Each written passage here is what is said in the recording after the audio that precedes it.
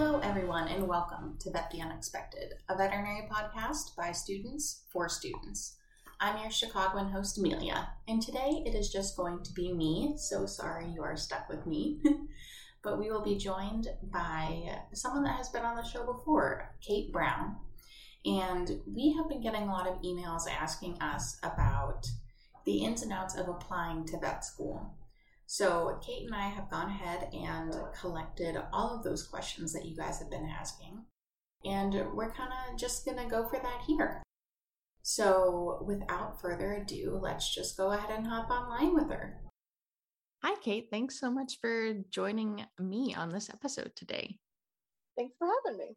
It's so good to have you back. I haven't gotten to chat with you much this summer since exams finished up, so it's nice to be back in a shared space via a Zoom.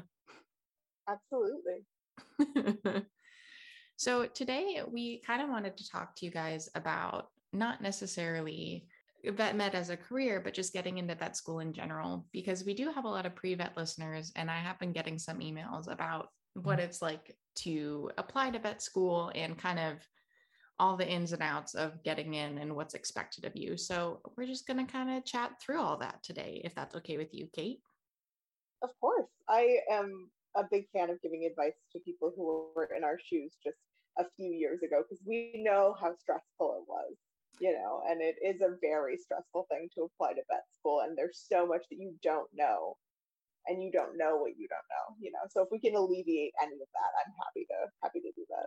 I mean, everyone who goes to vet school is trying to be in the top of their class. And when you're missing those pieces of information, that can just be very frustrating and stress inducing. So if we can relieve any stress, I consider that a win. Yes. And you and I are kind of in two interesting positions because, like we've said in previous episodes, I applied early to vet school and you applied after you graduated and spent some time doing something else. Yeah, we both are not even non-traditional, but just not the really straightforward traditional apply summer between your junior and senior year, find that you got in your senior year, and then go straight to vet school. I think that's maybe the majority of people do that. Doesn't quite feel like a majority, but that's the most standard route. The other thing is, and I know in talking to some of the admissions people when I was kind of going through the application ringer, most students don't get in until their second cycle of applications, which is something that I feel like isn't talked about a lot. So it's definitely not something where if you were to not get in on your first try, that means that you're just not a candidate, Yeah, I think it's on average between 2 and 3 cycles is how many people apply. And I know there are people that have taken several cycles to reapply and get in. And just for some general advice for anyone who is in that position, I think the most important thing to do is make sure that you update your application and you have something to bring to the table that's different the next time you apply. So if your GPA, for example, is low, try to take some extra classes, try to bring that up. If you don't have a lot of experience, try to get some more shadowing experience. Even if you get feedback that you're really close, but you're not just there, don't just reapply on the chance that next time the cards will fall in your favor. You really need to be working on continually improving your application and making sure that you're making progress, because that's how you will get admitted. That's true. And kind of on the vein of getting more experience, what kind of things did you have on your resume when you were applying that counted under the animal experience category? And do you have any suggestions for students looking to bulk up theirs? For sure. So for my personal experience, I had a big chunk of shadowing that I did actually in high school. I think I had 400 hours shadowing a small animal practice. That was just me as a little baby wee vet, just following the vet around, learning from the text, figuring out what it was like to be a vet, all that fun stuff. I had a day with a dairy vet. I had I don't think I had equine actually on my resume at all, other than my mom owns horses. So I think that ended up in there somewhere, but you can't really count personal pet ownership as experience. And then I had a internship at an exotic animal sanctuary where I worked as a keeper. So there are And that was, oh gosh, hundreds of hours because I worked there for, I think, 10 weeks. So that also might have come out to be about 400 hours. And there's a delineation between animal husbandry experience and veterinary experience. So animal husbandry experience is you take care of animals, you work in a kennel, you work at a shelter, you work at a sanctuary, something like that, and you're taking care of animals, but you're not explicitly involved in their veterinary care. And then veterinary experience is where you're under the supervision of a veterinarian. You also can get that at a shelter. A lot of shelters have in-house veterinarians, or at a veterinary practice, and you're basically learning the veterinary side of animal care. And different schools, a lot of schools don't have cutoffs at all. They just say, tell us what your animal experience is. Some will require a certain number of hours. I think some schools require 200 hours, something like that. And my general advice would be to try to get as broad an experience as possible, but don't stress if you don't have one particular thing. It's better to have, in my personal opinion, have one longer running experience where you really develop a relationship with a vet practice, and then have some other things sprinkled in there. But different schools look for different things. If you're applying for a school that has different tracks, I think it makes sense to, and you want to do, for example, large animal, it makes sense to have large animal experience. If you want to do small animal, it makes sense to have small animal experience. But it's also a great opportunity to really make sure that this is what you want to do and get an idea of what it's like to be a vet, because you don't want to go through school and then at the end of it realize, oh, this is more paperwork than I thought, or, I don't really have the temperament or inclination for this particular subgenre of veterinary medicine. And it gives you some time to really do some long-term planning and correct course, I think. Does that make sense? I don't disagree, because my experience was, I had some small animal practice experience in there, and I had some exotic animal private practice experience in there. And then I had some like international work that I had done as well. And so that was a combination of wildlife, large animal, and small animal. But some of the work that I did was largely with like big antelope and cattle species and like technically bovids. So I had kind of large animal, but I never did any of like the traditional dairy practice or anything along those lines. And I think that you often hear that vet schools want the diversity and they want, in particular, large animal experience. I feel like that was something that was said to me by a lot of people. And that was something that I was really worried about on my application, because I didn't really technically have large animal experience. Working with a large animal is not the same as working with a cow. You know what I mean? Absolutely. My experience with elephants doesn't count as a large animal experience. Right. Just because it's a large animal doesn't mean that it falls under the same umbrella. Yeah.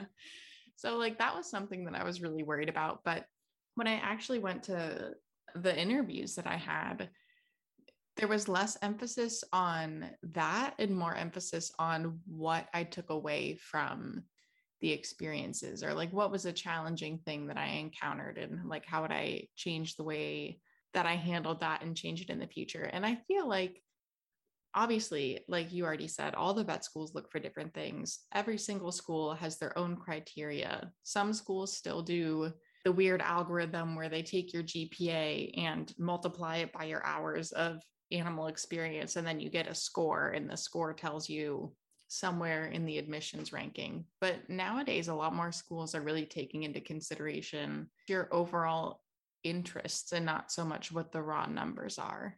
Do you want to talk a little bit about your experience of applying to vet school and the steps that you went through and all that?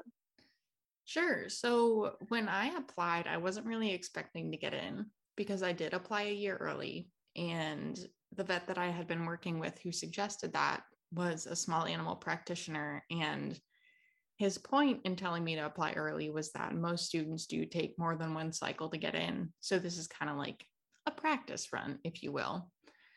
And so I didn't really talk to people much about applying because I really wasn't sure. Like, I didn't think that I was going to get in. So I was just kind of doing it quietly.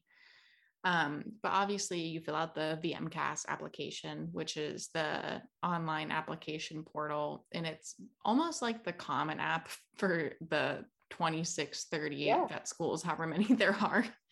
And then from there, there's always, most schools have like a supplemental application. And I decided to take the GRE because a couple of the schools that I was applying to had required that at the time. And then when I applied, and I guess when you applied as well, they had just switched the requirement from being one huge personal essay to 5 or 6 short 1 or 2 paragraph essays, which I really liked because I felt like it gave me more of an opportunity to explain who I was as a person. But so you finished submitting your application in August, and then I think I started getting information about interviews by November, December. Does that sound right to you? I think I actually got my acceptance to Glasgow. International schools send out acceptances earlier than stateside schools. And I think I actually got my acceptance to Glasgow in mid-December. So I think interviews for international schools were a little bit before that, and for stateside schools were a little bit after that. I do think that that's right, because I think my interview for Glasgow was definitely in November, and then I heard back a few weeks later about getting in. And when I went to Thailand shortly thereafter, I canceled a couple of interviews that I had been offered for state schools in the spring because I had decided that I wanted to go to Glasgow. So I didn't want to take interview opportunities away from other people. Out of curiosity, how many schools did you apply to? I applied to 4. Gotcha. How many did you? I believe 17. Because for me, I think there's sort of a difference here between, you were doing sort of a practice run, right? Yeah. I was doing I really only want to have to do this once. And I was not picky about where I ended up. I only applied to schools that I had the prerequisites for, because I wasn't going to waste, I think each application is somewhere around $100. So this was not an inexpensive endeavor, let me tell you. I think it's more expensive than that. It might be, yeah. Don't quote me on that. But I had help from my family with the applications, and I had some savings from my job, and I kind of just said, you know what, we're all in, let's do this.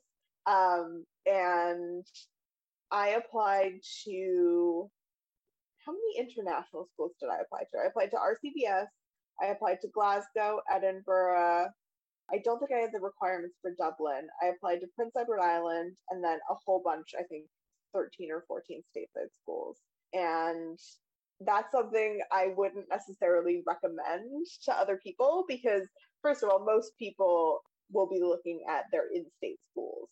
So because tuition's much cheaper if you're in-state, and some places have programs where if you're in certain states, you can get cheaper tuition. It also, if you know that you want to do large animal or you want to do exotics, there are specific schools that have better programs for that.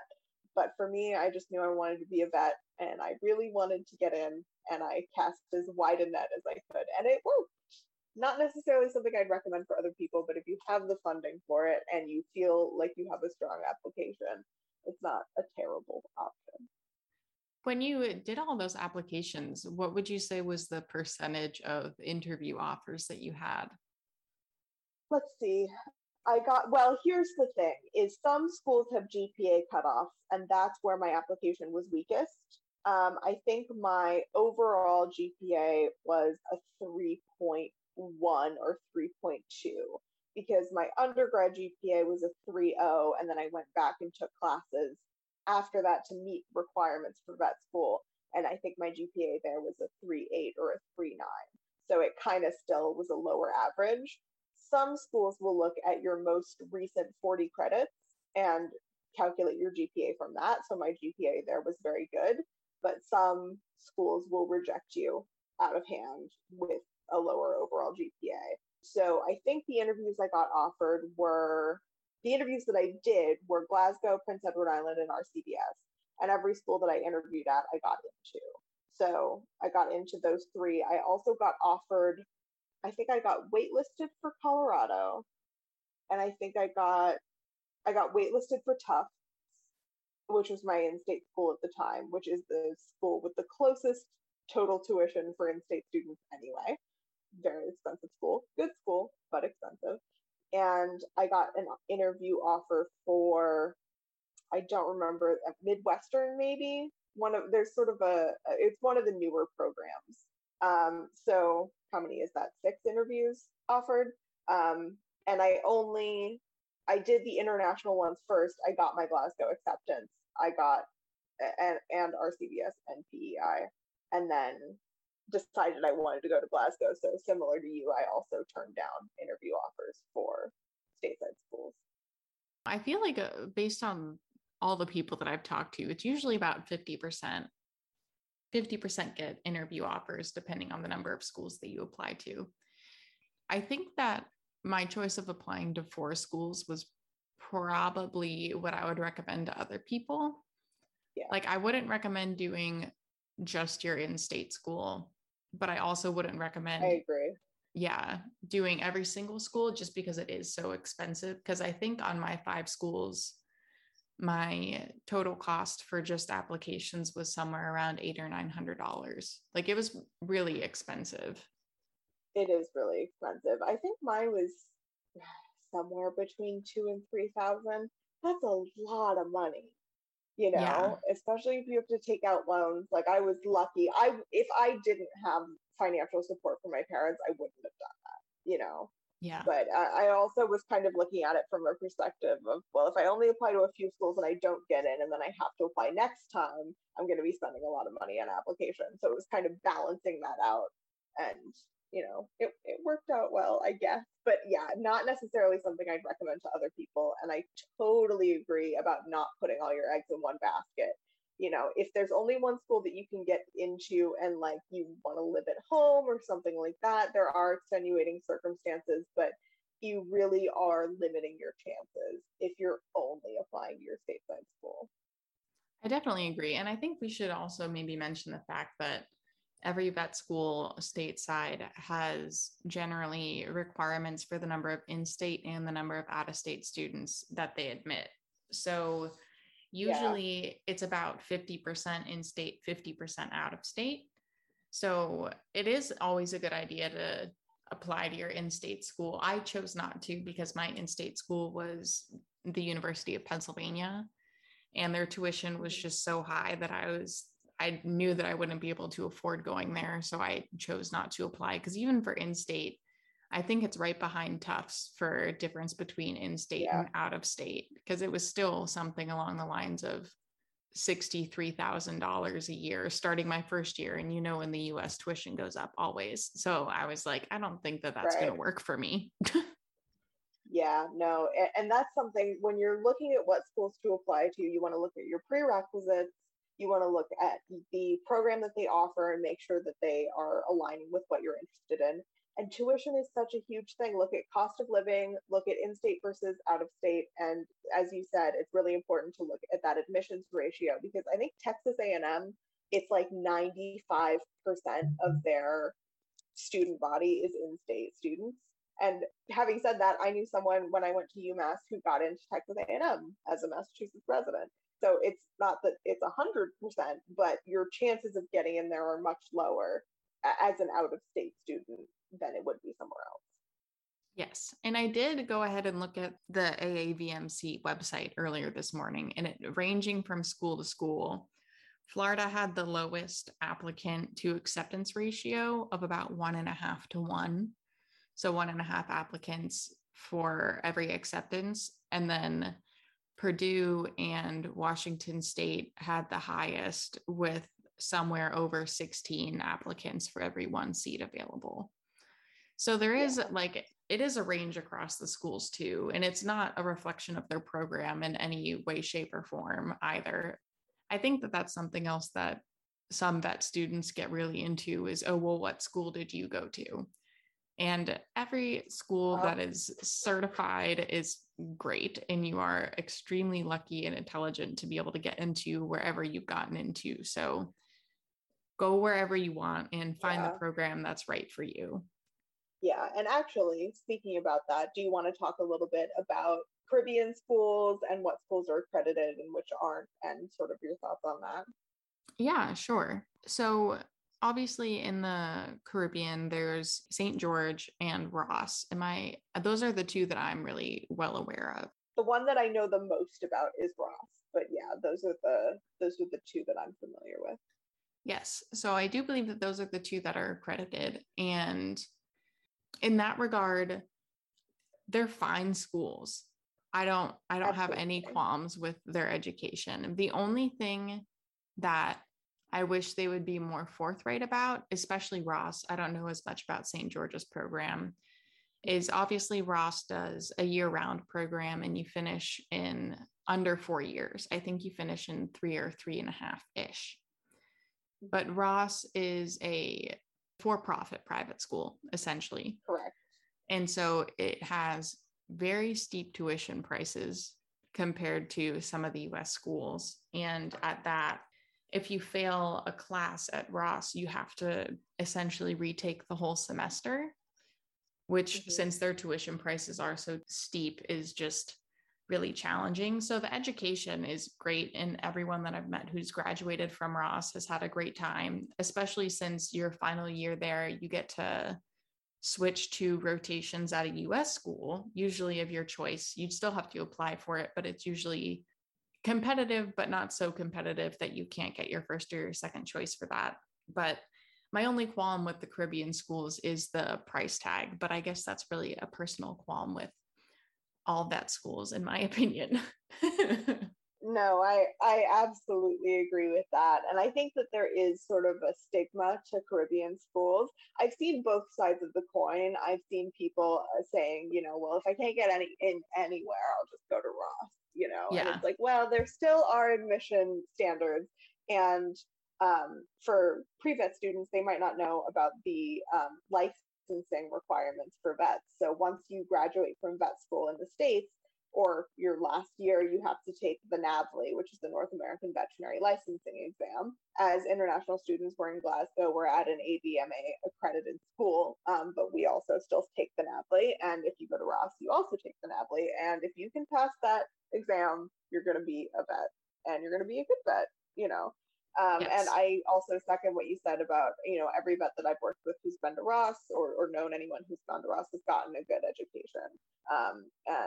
But it is expensive. And my general impression of the program is that you may find yourself doing slightly more self-directed study than you would at other schools. So, it's definitely not going to be an easy ride, but vet school never is. So, which, I mean, the same can almost be said about Glasgow's program.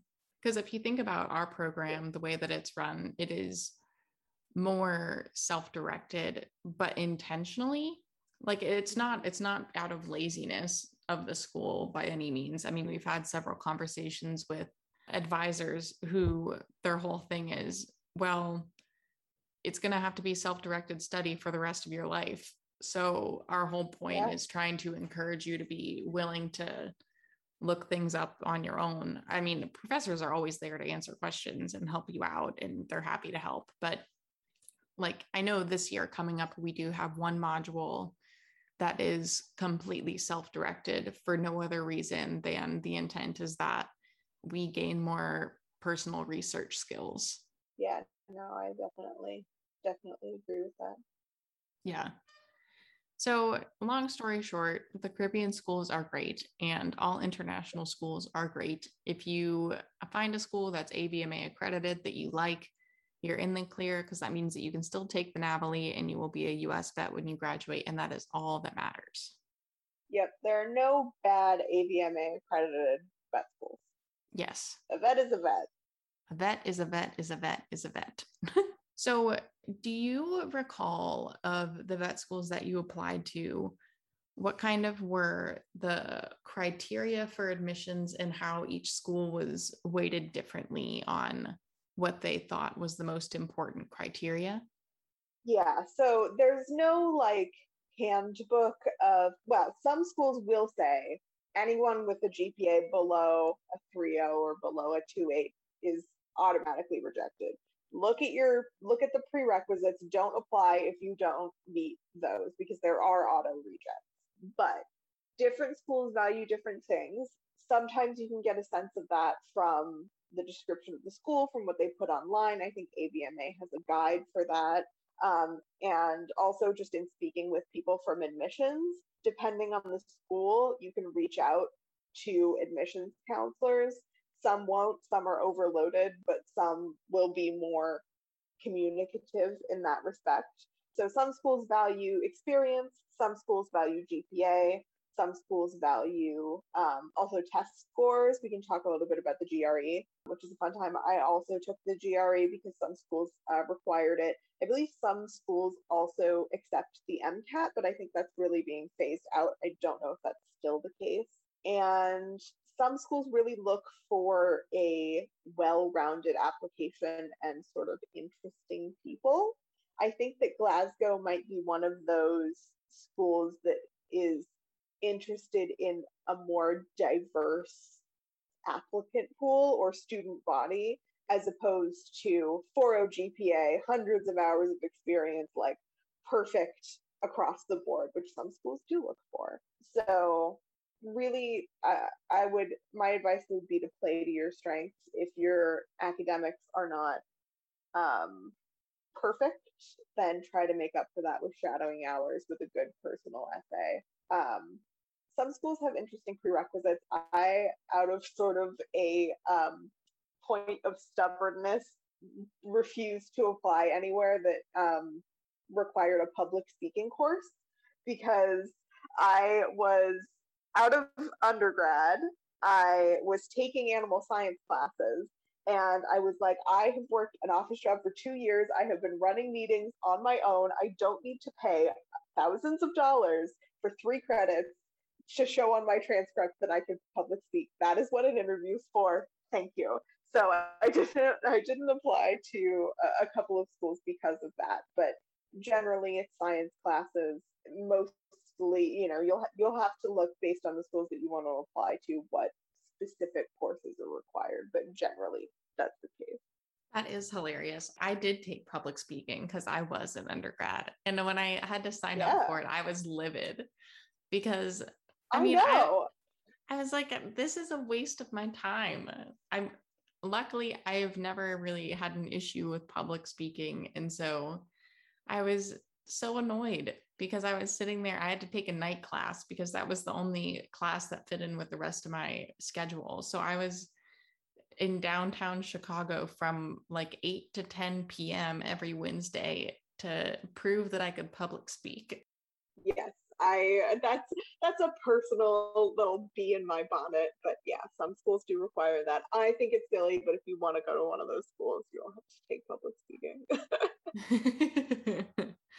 So kind of on the same vein of your personal essay, how did you pick the people that you had write your letters of reference for you? Because that's a big thing too. You really do need some good reference letters. Definitely. I had my program advisor from my undergrad write me a letter. I had the supervising keeper at the place I did an internship write me a letter. And then I had my former boss for my office job where I worked for 2 years, as it was at a pharmaceutical company. So it was speaking more to my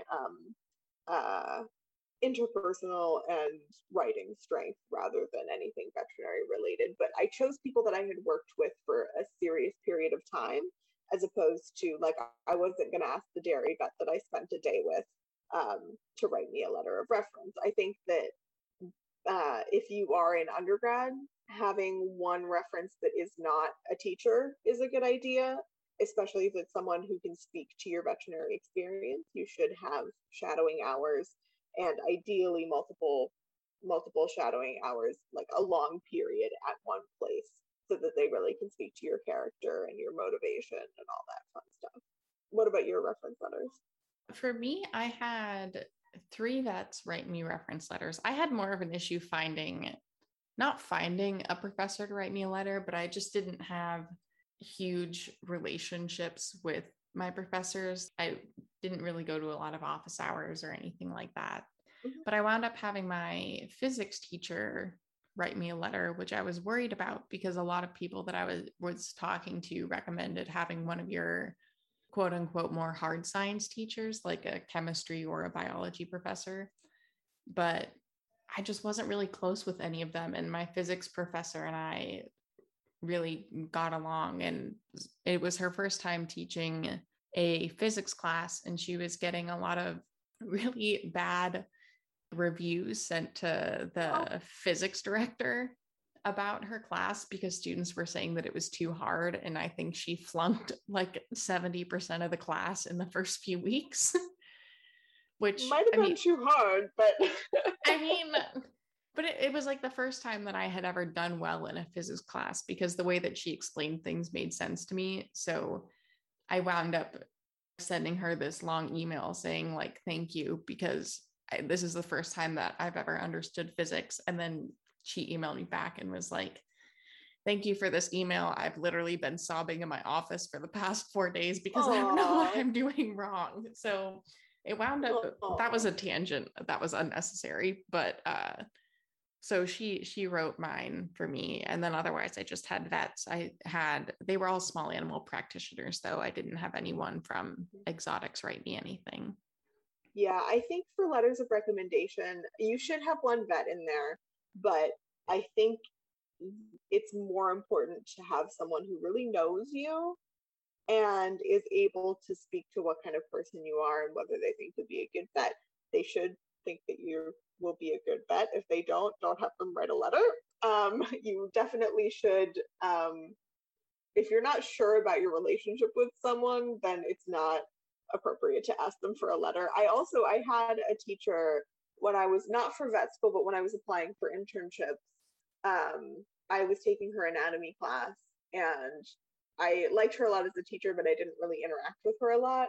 And so I said, like, hey, could you write me a letter of recommendation? And she was like, I don't really know you well enough to feel comfortable doing that. And I was like, well, that's fair. I understand from your perspective that you don't know me as well as I know you, from sitting in her class. So anyone who doesn't feel comfortable writing you a recommendation should tell you that, and it hopefully won't come up. Yes. And it also definitely doesn't hurt. I did this with some of the people that were writing mine that I was in relatively close geographical vicinity to. I met them for lunch or coffee and kind of talked about what I was hoping they might highlight during the reference letter. Not saying that they had to, but they were like memories that I had of working with them that I thought displayed that I would be a good candidate for veterinary school. So definitely, if you can think of those people and think of specific instances, see if you can't mention them, just because it never hurts. And none of the people that I spoke to were offended that I brought up specific things that I thought highlighted my best abilities.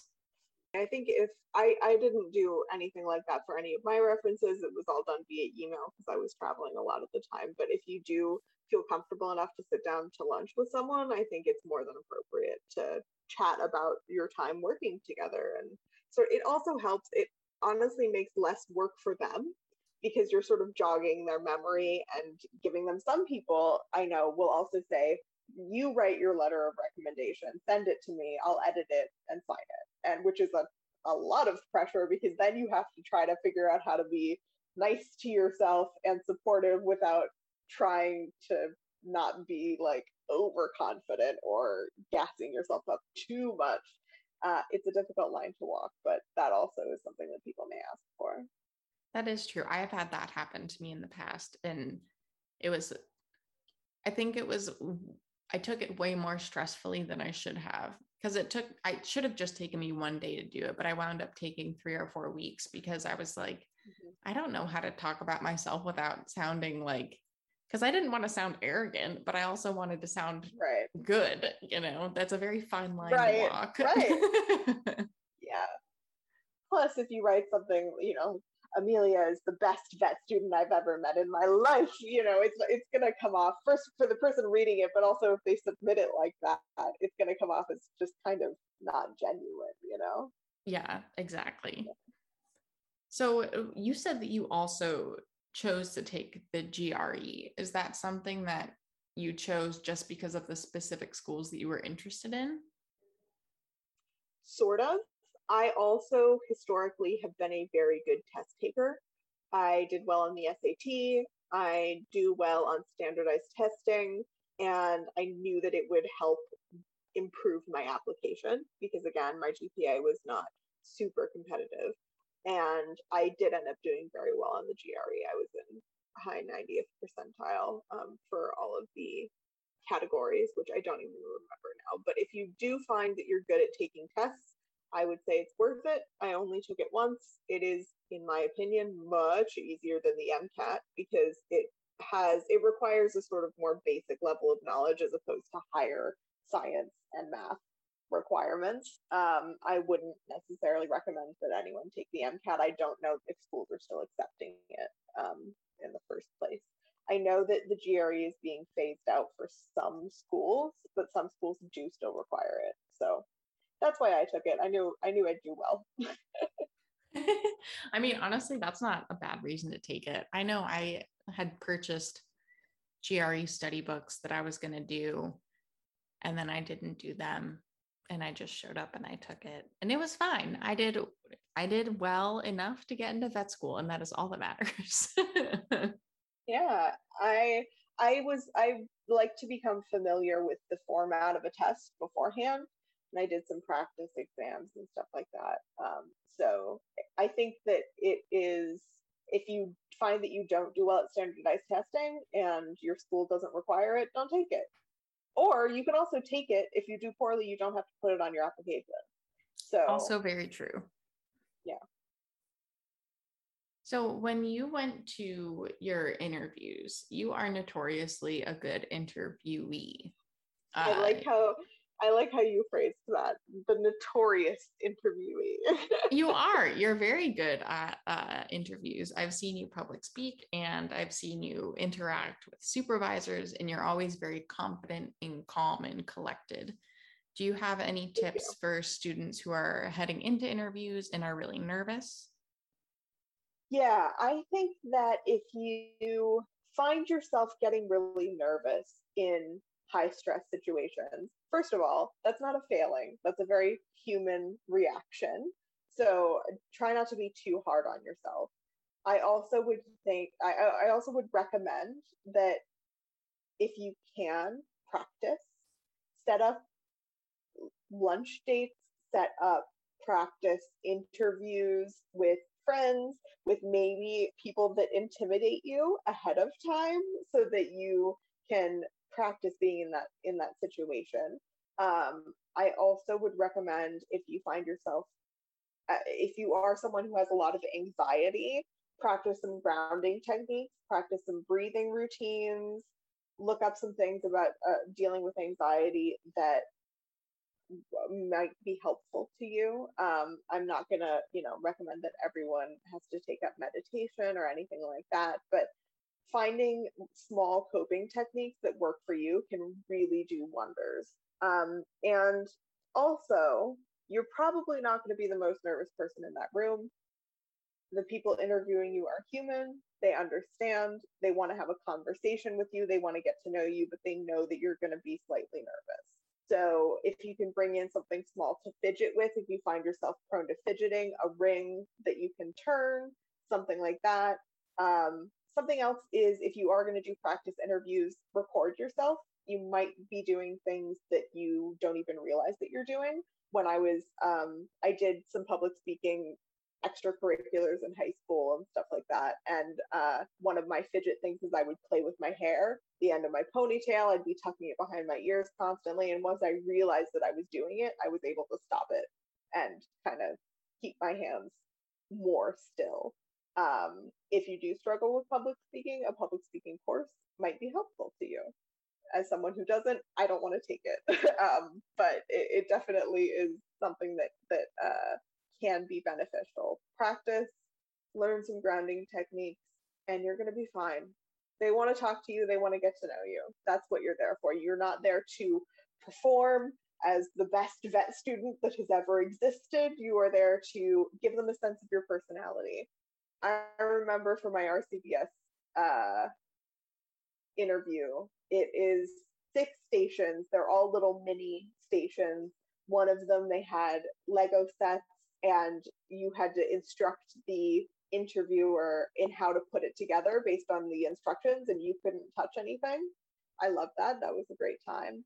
They also had some moral questions, one of which was an owner wants to put down a healthy animal, or an animal with manageable health problems, and how do you deal with that? And I had a lot of other options, and the interviewer kept saying, well, you can't do that. Okay, well, that's not available.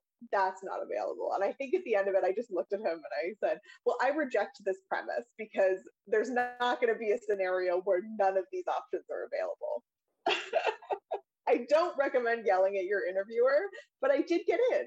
So that's maybe disregard that tip. But being confident, being true to yourself are 2 things that will carry you very far. My roommate and I both talked in our Glasgow interviews about how we crochet as stress relief. Don't try to be somebody that you're not. Don't try to say, well, I like to work with animals as stress relief. That's actually the worst thing that you can say, because a work-life balance is very important. Burnout is so high in this profession. They want to see that you have other interests. They want to see who you are as a person. I mean, by the time you get to the interview, they've already selected a relatively small pool of people to consider. Absolutely. So at that point, you just have to be honest with who you are, and more often than not, it'll work out in your favor, because at that point, if they say no to you after an interview, it's probably just because you aren't a good fit with the school, and the school isn't a good fit with you. And that's not negative on you, and it's not negative on the school. It's just that the way that their program is run is just not going to work well with the way that you learn, because despite that, all the vet schools are teaching you the same information. They do teach you those things in very different ways depending on how the programs are set up. So I want to cover the dreaded conversation of student debt, because this is something that I think when you're considering applying to vet school, you know that the education costs something. But I think understanding the debt to income ratio when you graduate is very important, because unfortunately, financially, for some people, vet school isn't an option right away, and you do have to go and work for a few years before you're feasibly going to be able to afford the cost of education. Yeah. So debt is a huge problem, but it is a manageable one. It is not something that you can just put off till later and deal with once you graduate. It's something that you should be thinking about and managing as you go through vet school. Be careful with the loans that you take out. Be aware of the tuition rates. For some schools, Glasgow in particular, our tuition is set for all 5 years. For schools in the States, it will increase year on year for most schools. Factor in your cost of housing, factor in your cost of tuition. In-state schools are probably going to be cheaper. Some schools are going to be marginally cheaper. As you mentioned, UPenn and Tufts are expensive whether you're in-state or not. And you will likely be paying off debt for a decade or more after you graduate. It depends on the job that you get and the hours that you work. Some jobs are paid better than others. If you would like to be as close to debt-free as you can, large animal is the way to go, because some large animal programs are subsidized. You can get scholarships. There is a huge lack of large animal vets in the States, so, and actually worldwide, I believe. So some programs are subsidized. You can get scholarships, you can get grants, and you, regardless of what field you go into, you will find a job. That is not a question. There are vets are needed everywhere right now, and that's not going to change even in the next 10, 20 years, I don't think. It just is a matter of managing your debt, paying it off. Financial literacy is really important. Be smart with your money. Just because you can take out a certain amount of money for loans, don't take out more than you need, because the interest on it will be rough. And try to make more than the minimum payments once you do graduate. It can be difficult. It is a challenge for a lot of people, but it is manageable from my perspective. Do you have anything to add to that, Amelia? I did want to briefly mention the fact that since we're talking about kind of subsidized programs and the fact that some large animal programs are subsidized, also not that it was something that I really had a lot of interest in, but the US Army does have a vet program where they will pay for all of your vet school and you will come out as an officer. It's almost like an ROTC program, but for vet school. And they also give you a monthly stipend to spend on housing and books. So it wasn't something that I had interest in because it largely revolves around small animal things. However, I think it's a program that not many people know about in relation to the amount of people that could, given that a lot of people graduating do have interest in small animals. So just keep that in mind. You do have to work for the Army after that, to be clear. But yes, for 4 years. Yes, they will pay for your education. Yes. Yes, I should have said that. I mean, I just want to be very clear about that. Yes, that is that's a fair point. But on top of that, I think it's a matter of, like you said, it's manageable, but I also don't think that students coming out of school should make that their only priority, paying back student loans, because I think that's also a recipe for burnout, because then you're going to be the person who, on top of doing your job, is going to pick up the 4 extra shifts a week at the ER, which is all fine and good and great that you can pay off your loans faster. But if it makes you fall out of love with the profession within your first 2 years of graduating, I don't think that it's worth it.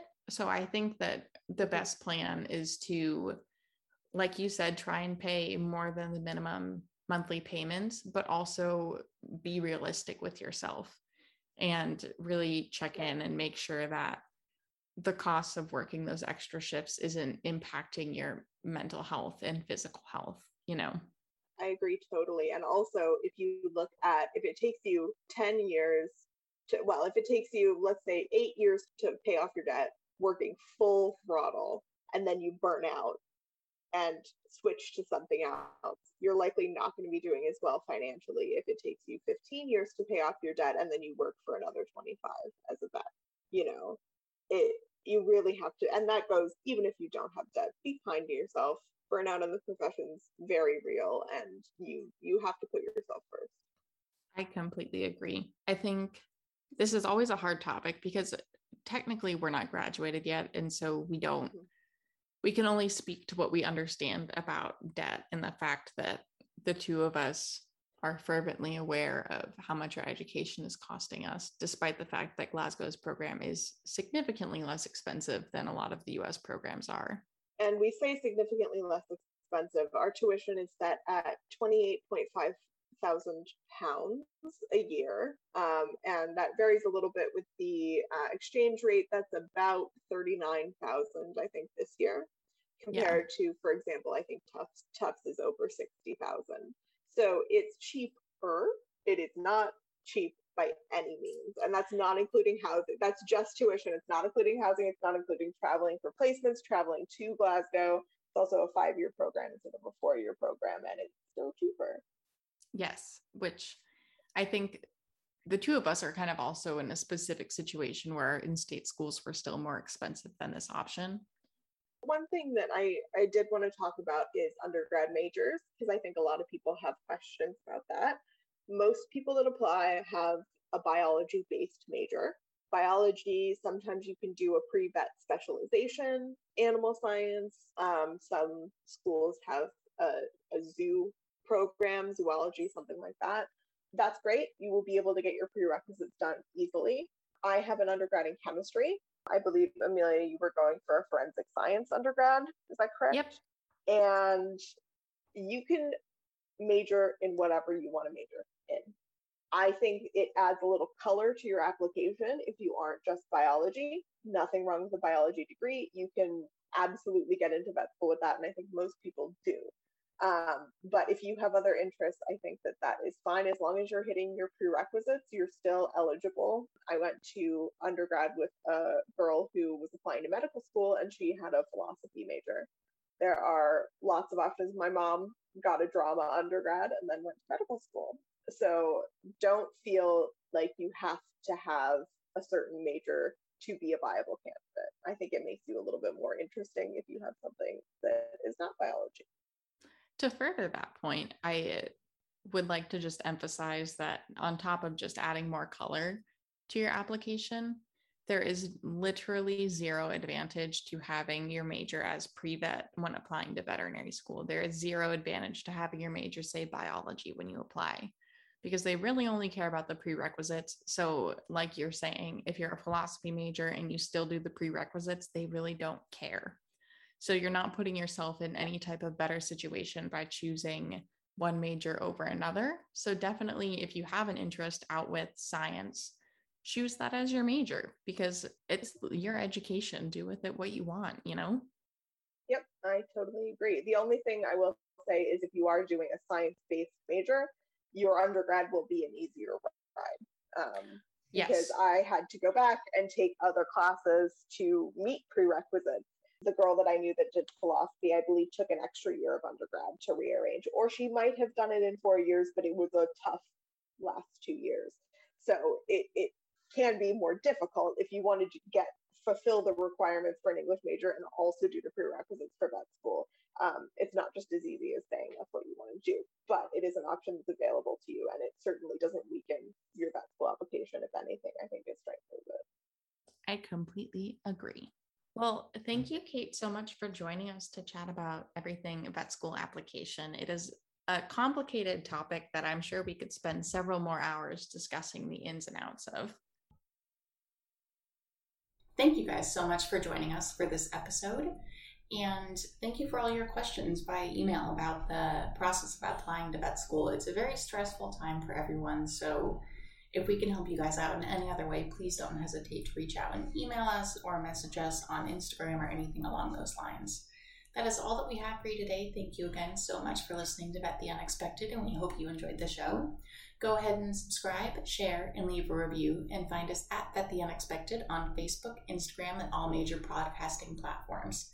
And as always, if you know of a vet with an interesting career, or if there are any other student topics you're interested in learning more about, please feel free to reach out to us at vettheunexpected@gmail.com. Stay well, and we'll see you next time.